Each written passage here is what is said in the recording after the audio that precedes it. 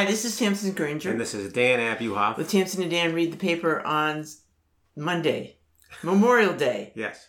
May 30th, probably. 2022. I'm guessing the 29th. No, it's the 30th. Is it 30th? You know that today's the 30th because yesterday was the 29th, and that was Hazi's birthday. Oh, that's true. It's Hazi's birthday. Hazi, 1 year old. Yes. Doesn't look a day over 6 months or 8 months. Actually, he looks Anyway, with us today, because of the holiday weekend, is Sadie Abuhoff. Sadie Abuhoff, who was here for the party yesterday.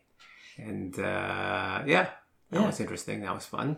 Yeah, and lived up to the hype. Lived up to the hype. Well, mostly Hazi has lived up to the hype. That's the important thing. Yeah, I mean, last thing for a 1 year old wants to do is have a party. That's right. I mean, Hazi came out in the hands of his mom and looked around at the crowd, which was not huge. Right. A lot of goodness, smattering of grandparents mainly, and just wanted nothing to do with any of us. Right, that's for sure. Like the groundhog. Ready for another 6 months. Punxsutawney Phil. Summer will never come, according to Hazi. Well, he's got easier times ahead. He has to just pull himself together for next year. He was not terribly interested in the smash cake. Didn't want any cake. No. If the birthday boy you make a special cake. Little cake for the kid to you dive into. This. No. I was assigned this task with the first grandchild. I understand. And, It's a canard. 1 year old children are not interested in cake, one way or another. Well, the ones we know are not, apparently. But he rose to the occasion with the gifts. Yes, he did. He was interested in the gifts. He's very appreciative. And oddly enough, his favorite gift was an enormous riding swan. Yeah. Like you have a rocking horse, there's a rocking swan. Yeah, that one somebody sent to him. Misfire written all over it. And he loved it. For a few seconds. But we'll see. We'll see if he really stays with it. Anyway, it's, it's been the usual holiday fun, including going to the movies. Yes. And we sneaked out and we saw a movie that, We saw the movie of the early spring, although I'm sure it's going to be supplanted soon enough. Perhaps it already has been. Which is Everything, Everywhere, All at Once, was what we saw on Friday, you and I. Right. And we saw it Friday because we sensed Sadie would not be interested. Yes. And, is that true? Well, you say it's a movie of spring. I've never heard of it. All right, good. I don't think it can be well, if I haven't heard of it. Each of your brothers, and they're very different personalities, have seen this movie. And I think they've been very high on it. I only have two. I think the expression is both of your brothers. Okay, both of my brothers. Well, I didn't see it together. But my point is that it's an odd movie. And it is, let me give a very cursory description. I can't get into it at all. But it's a story of a woman who lives in the multiverse, played by Michelle Yeoh. She operates a laundromat. It seems to be a kind of difficult, pressed existence. She's got a daughter she's at odds with. She's not thrilled with her husband. Her father makes demands, an older man. And before you know it, she is thrust into the multiverse. And she learns that there are multiple personalities and multi-universes in which she participates in various versions of herself. And we get to experience some of that with her. And ultimately, of course, it spirals back to what we would call the real world. So it's kind of an out there movie, and I'll ask you what you thought of it first, Nams, and then I'll weigh in. What do you think? I thought it was fine. There were times when I was a little bit bored. There were many times when I was rather mystified. Yeah. But in the end, it told a story. It told a fairly typical mother-daughter You know what the story was? Family dynamic story. You know what story it told? It told the story of Runaway Bunny. I almost felt like Runaway Bunny should be accredited because the story was, no matter where you go, the mother says to her daughter, "I will be there." I mean, that's how simple that story is, right? So I was disappointed. I know that's the wrong thing to say because it's a cool movie. It's been called a hipster movie. I know that's a loaded word. Who calls it a hipster movie? I don't know anybody even talks like that. The critics. No, you're making that up. Rotten Tomatoes talk. Yeah, and I know both of my sons liked it. I'm trying to look on the positive side. There is a lot of positive there. But at the end of the day, I would give it an incomplete. Like it's a first draft. Like it's an interesting idea, but it doesn't really land to me. And I say it again, caveat. A lot of positive reviews. A lot of people love it. But here's a review from The Guardian. I only quote this because this is similar to what I thought. This is Peter Bradshaw, and I'm going to extrapolate a little bit what he said, but it's largely a quote. He said, "It's a mad succession of consequence-free events with disparate trains of activity. The result is nothing is actually at stake. The movie should be called Nothing, Nowhere over a long period of time." Now, that is a little harsh. But that's what I thought was disappointing. I thought that the character, Michelle Yeoh, she's observing things. There's no arc. There's no development of this character. And they just have her observing herself in other universes in a way. She's watching the movie with us almost. And therefore, there's no journey to go on. And there's a lot of dead time with these multiverses. And they stick a lot of stuff in for reference's sake. I guess it's supposed to be funny. And Jamie Lee Curtis plays a wild character. I can describe every one of Jamie Lee Curtis's scenes in one word: tedious. So it didn't really land with me. Or put it another way, a lot of it was interesting, but at the end of the day, the story was the simple story you mentioned, which didn't really relate very much to all the hubbub. And with a little rewriting, a little thought, they might have been able to connect it up. So I was just disappointed. Well, that surprises me because previously you had told me you liked it. Nah, I kind of liked it in the sense... I think you were just trying to be one of the cool kids. No. I said I liked it. I thought it was interesting. I've thought about it quite a bit. Okay. I got to give it that. So that's how I've come to this. I guess disappointed is the word. It's not that it was bad. It could have been a lot better. You would like to think, it was made by Dan Kwan and Daniel Scheinert, the two Daniels. You'd like to think their parents would have sat down with them and looked at the first cut, the runs. All right. And that's said, hilarious. Here's how you should change this. All right, time to move on. It could have been a better movie. So then we went and we saw a movie on the opposite end of the spectrum with Sadie. And that's why Sadie's here. And we saw Downton Abbey, A New Era. And you would think that the same person is not allowed to see those two movies in succession, but we were allowed to in different movie theaters. And that, of course, is the new Downton Abbey franchise film. And what did you think of it, Sid? I thought it was good. I thought it was better than the first one. The first film? Yep. Mm-hmm. Were you a watcher of the whole series? No, I watched it during quarantine.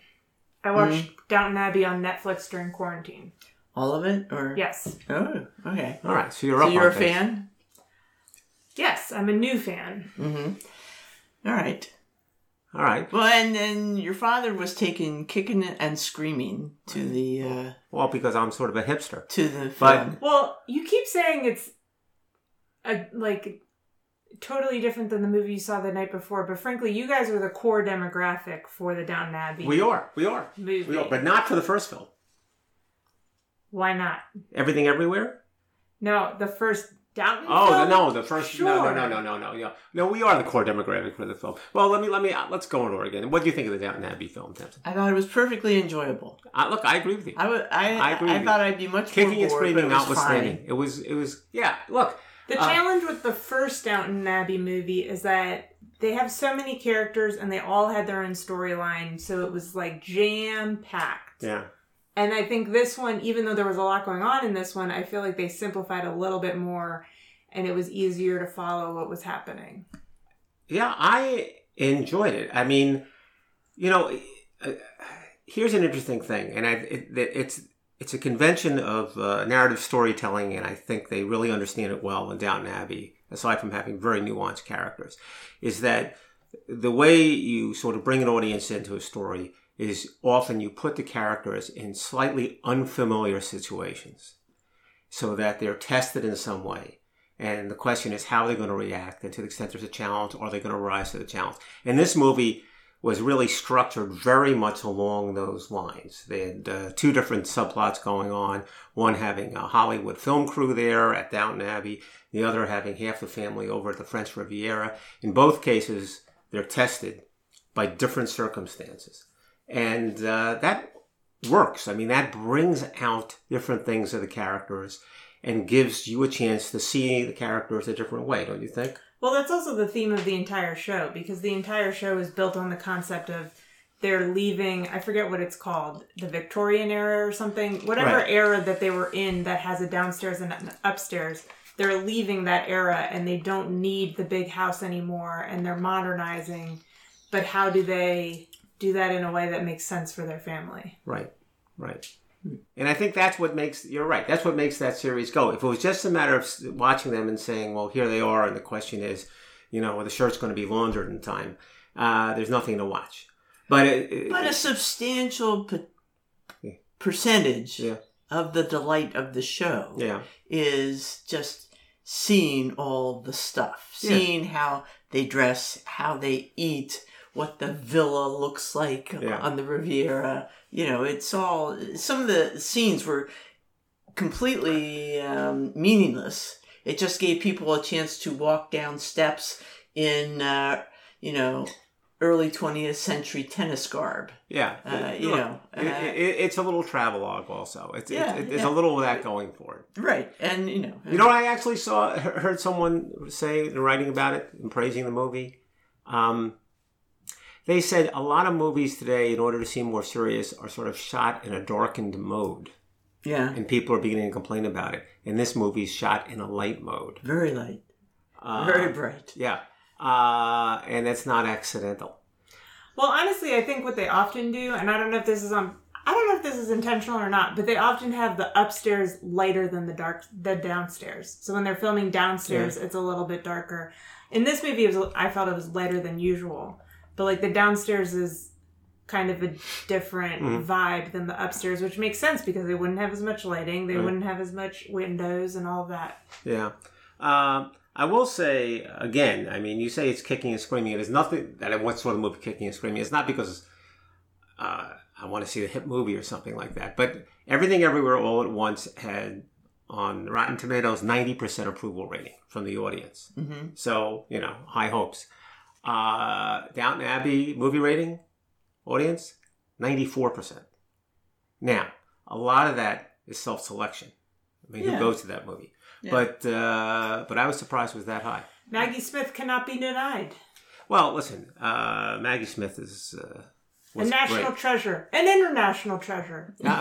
Yes, I think that's true. All right, so did you want to go on to your next? No, I think Sadie wants to get on the road. So we're gonna make a slight pause here. It won't be a pause. No one listening will notice. Okay, as Sadie hops up to get in the car. All right, Sadie, thanks for your input. Thank you. Okay, thank you, Sadie. Who's now on the road with everybody else in America, heading home from Memorial Day weekend festivities. I think she's scampering because she wants to watch some hockey finals, semifinals. No, quarterfinals. Yeah, Rangers against the Canes. Oh, she didn't want to be here for that. No, that'd be awkward. Yes. Sadie is a Canes fan. Yes, and I'm a Ranger fan. So go ahead. You were going to get into art. We haven't talked about art yet. Well, I'm not going to talk much about art because this is a kind of a complicated subject. Oh, okay. Keep it simple. And there's an article by Jason Farago, Speculation and Hype Are Calling the Shots. We were talking about these crazy auction prices for everything and kind of driving up certainly the value for the works of various artists. Yeah. But value is a really loaded word. There's, value is what anybody's willing to pay for it, I guess. Right. Or as Oscar Wilde said, and this is quoted in the article, Farago says, you remember Oscar Wilde's aphorism from Lady Windermere's fan, The cynic knows the price of everything and the value of nothing. Okay, so that's what it's really come to. The prices are astronomical, and but what is the real value of any of these artworks? And Farago is kind of struggling with this, and he talks about how you want to determine the value of an acre of land, you call an assessor. You want a value for your jewelry, you call an appraiser. And somehow painting isn't priced like real estate, so many dollars a square foot. What do you do? And he says, all you have is a shared sense of the importance and rarity of some useless object of beauty.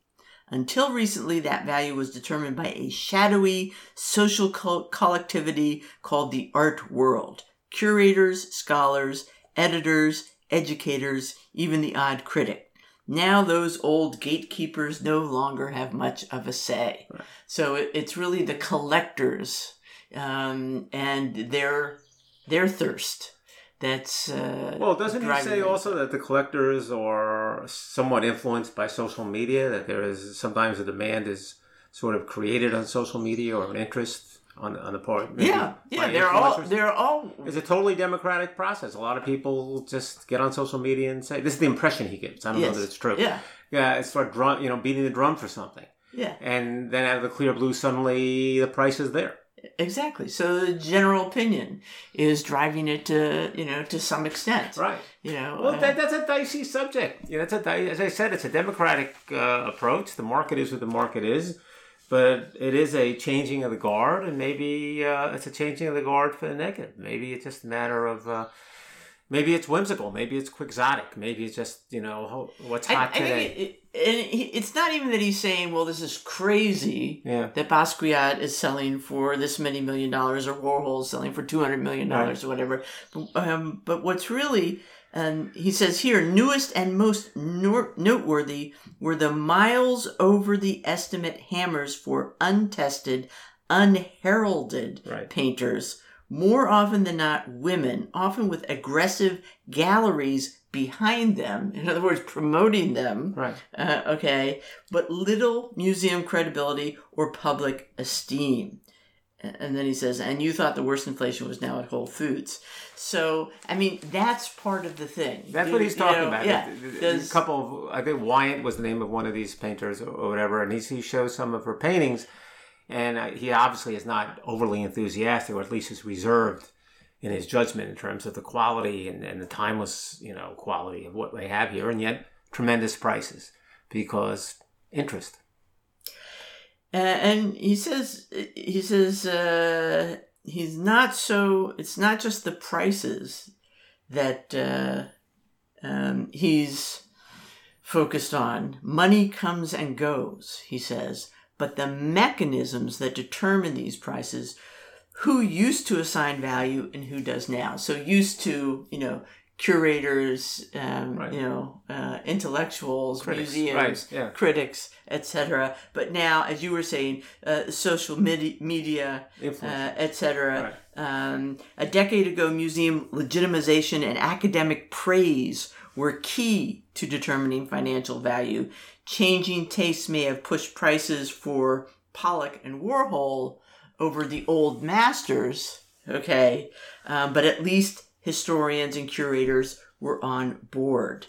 Now the collector's hunger comes first, stoked largely via Instagram and other digital networks. Well, yeah. I mean, again, it's a sensitive subject because it is an anti-democratic instinct to say, wait a second, the experts aren't excited about this.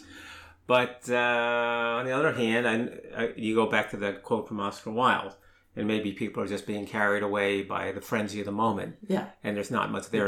It's price, not value. He mentioned an interesting thing, the buy one, give one phenomenon for museums. Yeah. Right. So you buy a work of art. For a lot of money. Yeah. And maybe you buy, 2 works of art and commit to giving the second one to an institution. Like maybe they're from the same artist. Right. And this way, and apparently if you give it to a nonprofit right away, you can deduct. You get a great tax break. You get the value. You can deduct what you paid for it. Right. Okay. Okay, but if you wait a year, you can deduct its fair market value. Right. So if during that year, somebody, you, the gallery, whoever, is able to pump up the value, the reputation of that artist, you can actually deduct more than you paid for it. But the way you pump it up is by paying a lot for the first painting.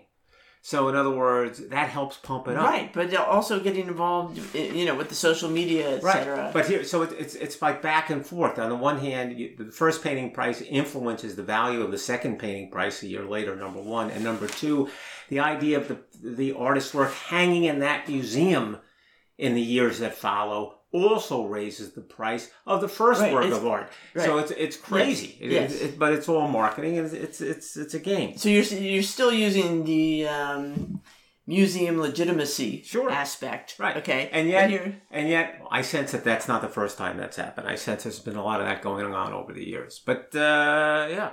So this is just some crazy scam. Yeah. Yeah, shell game. Yes. Okay. So here's an article about baseball that I think you have a little interest in. It's an article that's taken from a book by Paul O'Neill, the baseball player who played for the Reds and the Yankees, an excellent hitter. And it's called The Voice of God on Hitting. And Paul O'Neill is telling the story of the time he got a call from Ted Williams, the great Ted Williams, the all-time great hitter, who by then had been retired for some years. This is the middle of O'Neill's career, some 20 years ago. And he gave him advice on hitting. And how did that come about? How it came about was that there was a profile on Ted Williams being written by Paul's sister, Molly O'Neill. Mm-hmm. And Molly O'Neill, we have a cookbook or two by Molly O'Neill. She wrote for the Times and did the food section. And I think she was talking to Ted Williams about food and related stuff in her article. But it got to baseball. He was, I think, Williams was aware that she was the sister of Paul O'Neill. And Paul was in a slump. So when Paul had heard that she was going to have this interview, he said to his sister, why don't you have Ted give me a call? Maybe he can help me out. And he didn't think anything would come of it. And next thing you know, he picks up the phone and he hears, Paul, this is Ted Williams. Glad you asked. That's right. I've been thinking about you. You're a hell of a ball player. And, O'Neill says to himself, is that really Ted Williams? Did he really call me a hell of a ball player? Mm-hmm. And he's, the whole article here is about that conversation and how he's completely overwhelmed by what he calls the voice of God on hitting. And Williams gives him some advice, and it's pretty simple advice. He says to him, I bet you're not hitting to the opposite field. And Paul says to himself, that's exactly right. How did he know I'm not hitting to the opposite field? Well, I don't know. Anybody might say that. So he's working on that. And the other big piece of advice that Ted Williams gives to Paul O'Neill is, quote, don't let anybody change you. And he says, there's a lot to that. People don't appreciate that everyone's born with a certain style of hitting. And people always try to change you. And that's a mistake. You've got to stick with your swing. Ted Williams told me that. It's definitely true. Paul O'Neill even talks about how his sons, when they were growing up, tried to imitate Derek Jeter's swing. And he would say to them, don't imitate Derek Jeter's swing. Do your own swing. And he never really succeeded in that advice, and they're not in the major leagues as a result. So there you go. But in any event, he did talk to Ted Williams that afternoon, and he had been in a terrible slump. And he went out that night after taking batting practice, and he got 2 hits, and he got hot, and then his whole season turned around. So there you go. A nice story about Paul O'Neill learning from Ted Williams. See, these guys, even at the major league level, that was a while ago, right? Can be awed. 1999. That wasn't too long ago. This is more than 20 years ago. 23 years ago. Just a few years ago. Paul O'Neill playing for the Yankees. He was a veteran. He wasn't some kid. But the idea of having Ted Williams on the phone was overwhelming. And, when he grew up, you can understand why. So there was an article about renovating the library at Trinity College Dublin. Yeah. And that seems pretty daunting. It's a pretty cool place. We've been there. Do you remember going there? No. No, this is. Oh with my your, God! This is with So your other we husband. went to- I don't think. We went to. How could you get We me went into to a library Ireland. Do you in remember going to Ireland? You were the young blonde that went with you. Okay, we went to Ireland. Right, It was not that long ago, and we flew into Dublin and then took a train. Yeah, we went to the Guinness factory. I remember that. Right, the brewery. Well, this is the thing. Yeah. And they mentioned in this article the two top tourist attractions in Dublin are the Trinity College Library, and the Guinness Brewery. How about the Jameson Distillery? That's not in there? I don't know. Maybe that's number 3. Okay. But this is a top tourist location. It's also, it's a very important place. Back in the 18th century, Trinity was the University of the Irish Enlightenment. He said, alma mater to writers and thinkers like Edmund Burke, Oliver Goldsmith, Jonathan Swift. Okay, it is where the Book of Kells is stored. Is that why we were there? Okay, we were there to see the Book of Kells, and of course that's unsatisfying. I mean, it's cool to see the Book of Kells, right? Yes, but you only get to see one page, and of course because it's open to one page, it's a book, right? And you get to see the size, the texture, you get some sense of it, but of course, it's better to look at the individual pages online or whatever. But I remember it was in a lead-up area to the actual long room, and I didn't know anything about the long room at all. So we just walked into this room, and it was beautiful and amazing. And if you like books and you like libraries and you like reading rooms, it was just a spectacular aesthetic experience, and I was so delighted to be there. Anyway, many people feel that way. And it's not like I'm a library geek, but it just was spectacular, and I highly enjoyed it. But they're renovating it. They're changing it. They're renovating it, and a couple of things galvanized them into action for doing that. One was the fire at Notre Dame, a few years ago. That destroyed, an amazing icon, and it was just tremendously shocking that something like that could just disappear. There have been other big fires, library fires. In fact, I was starting to read that book everybody was reading a few years ago. The library book. By Susan Orlean about the fire at the LA Central Library. And, one of the problems with fire is not just, even if you stop the fire, even if all the books don't get burnt, a lot of books get destroyed by the water damage. Oh, really? Okay, of putting the fire out. Right. So that's scary. Also in Glasgow, very famous library, the Glasgow School of Art Library, designed by your friend of mine, Charles Rennie Mackintosh. Incredibly beautiful design. Burned to smithereens in 2014. They raised money. They rebuilt it, recreated it with all the amazing furniture and architectural details, and it burned again in 2018. God, you're kidding me. It's such a crime. So,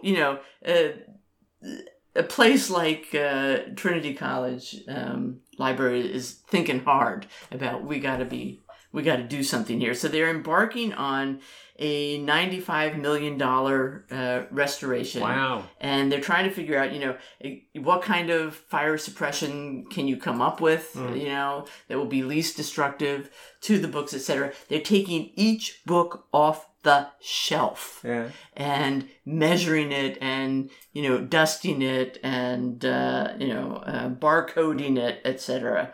And then they're going to put them all back. They're going to have a special slip cover for it.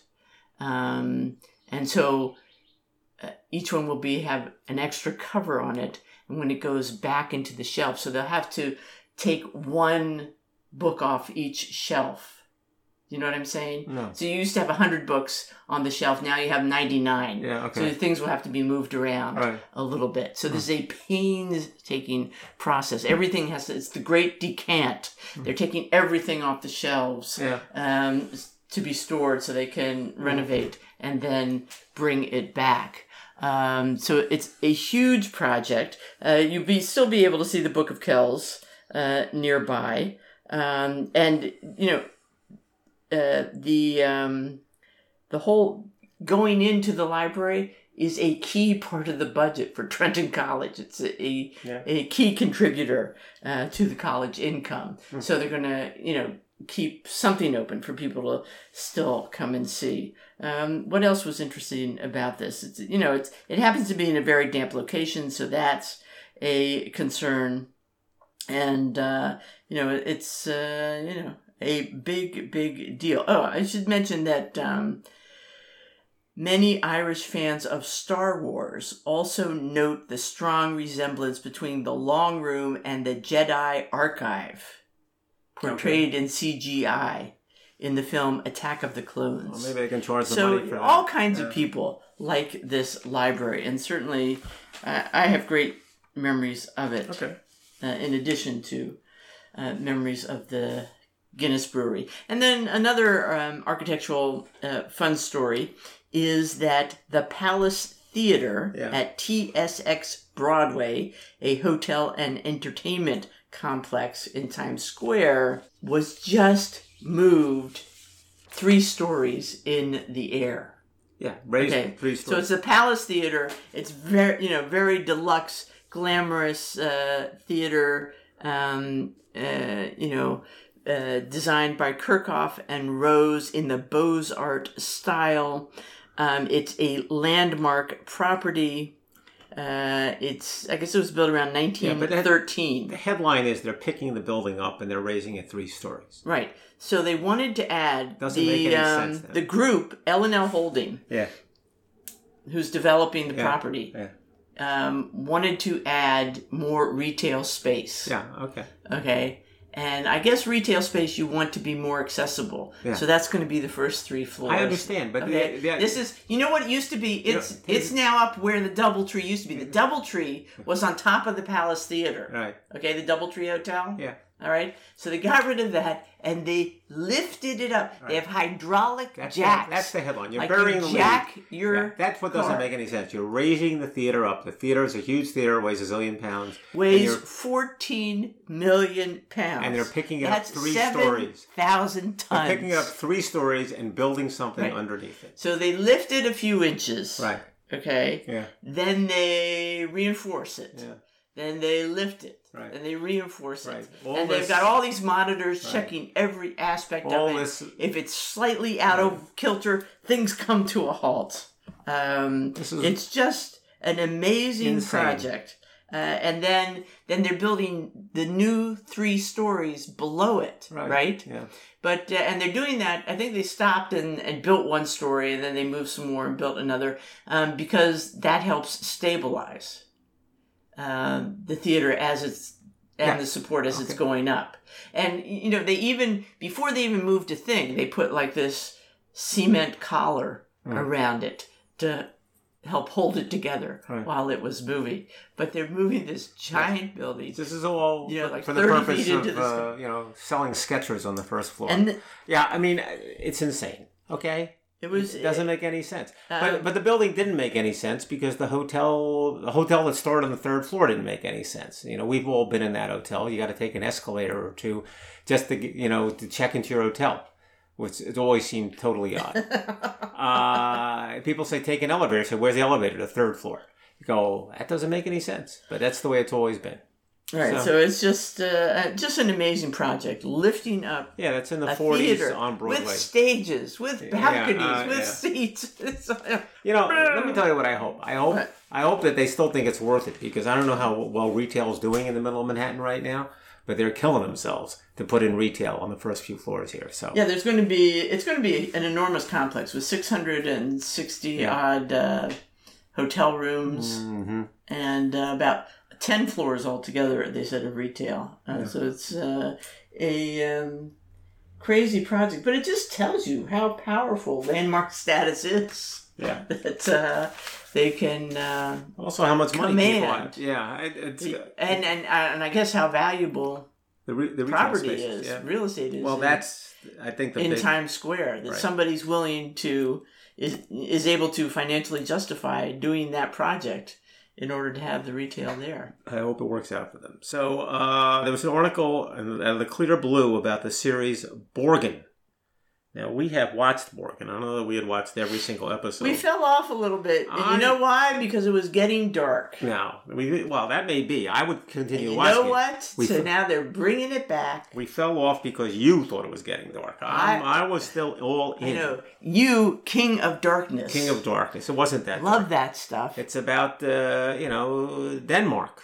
The Danish. It's a dark country. The Danish king. Yeah. Yeah.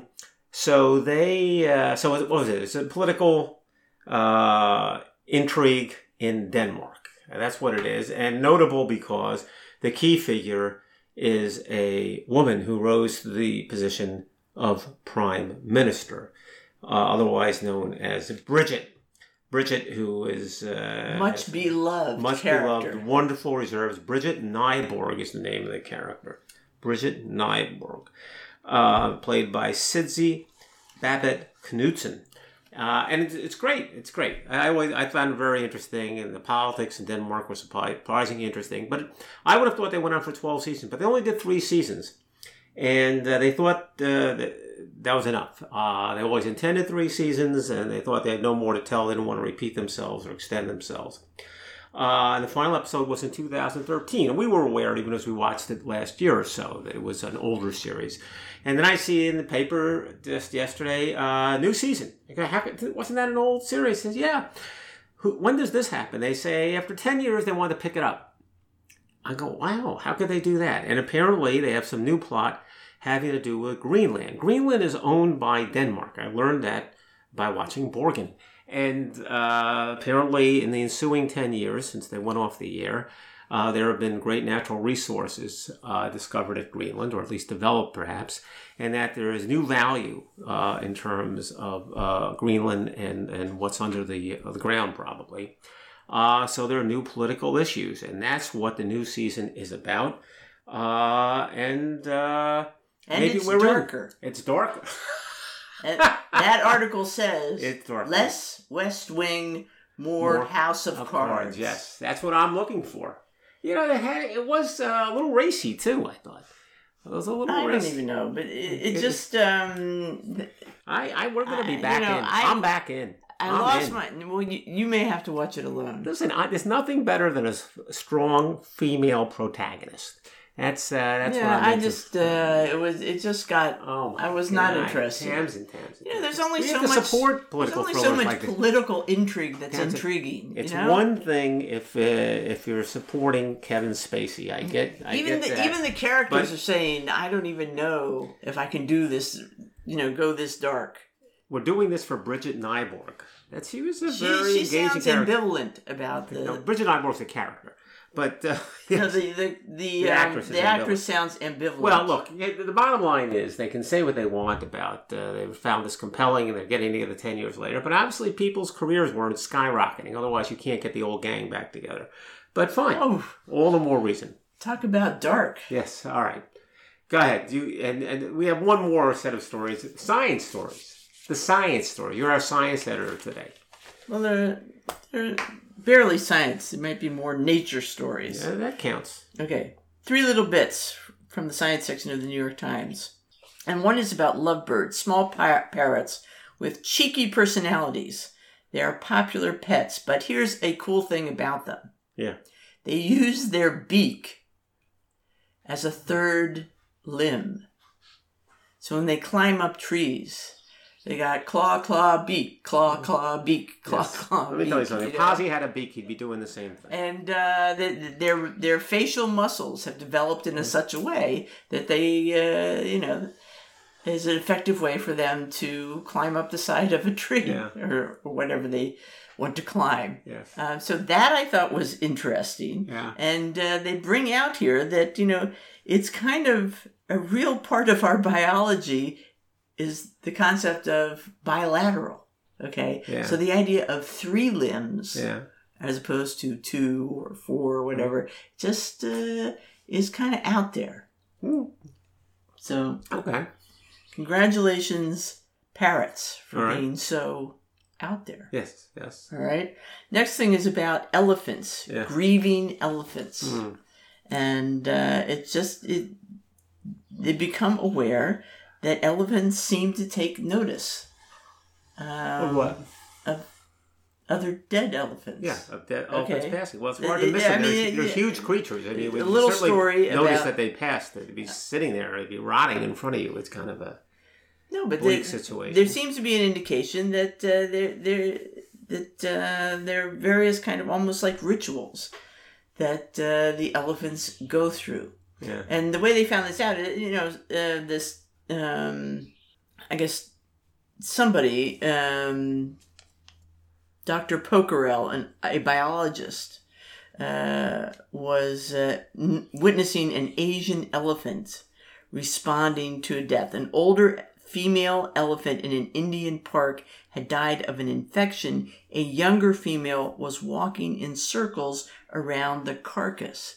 They also noticed other piles of fresh dung that seemed in the area that seemed to indicate other elephants had done something similar. And so they crowdsourced the research, so to speak, by making a call to the YouTube, looking for films of this kind of thing, they found more of elephants. And they found a substantial number of elephants reacting, touching, standing guard, kicking, shaking. In a few cases, females had even used their trunks to carry calves or baby elephants that had died. Okay. So, I mean, a couple of interesting things. Interesting that they don't really know if it's just something we're assuming by watching this activity, or if, if they're just, do they understand that there is a concept of death? Who knows? Okay. Or is it just, acknowledging kind of an absence there? But it's also interesting, using YouTube to find this out. Okay. And here's my favorite. That I honestly feel that seawater will cure everything. Yeah. Okay. Bottlenose dolphins in the Red Sea off the Egyptian coast are big fans of a certain kind of coral in the ocean. Yeah. Okay. I think there are all kinds of great, powerful medicines. All right.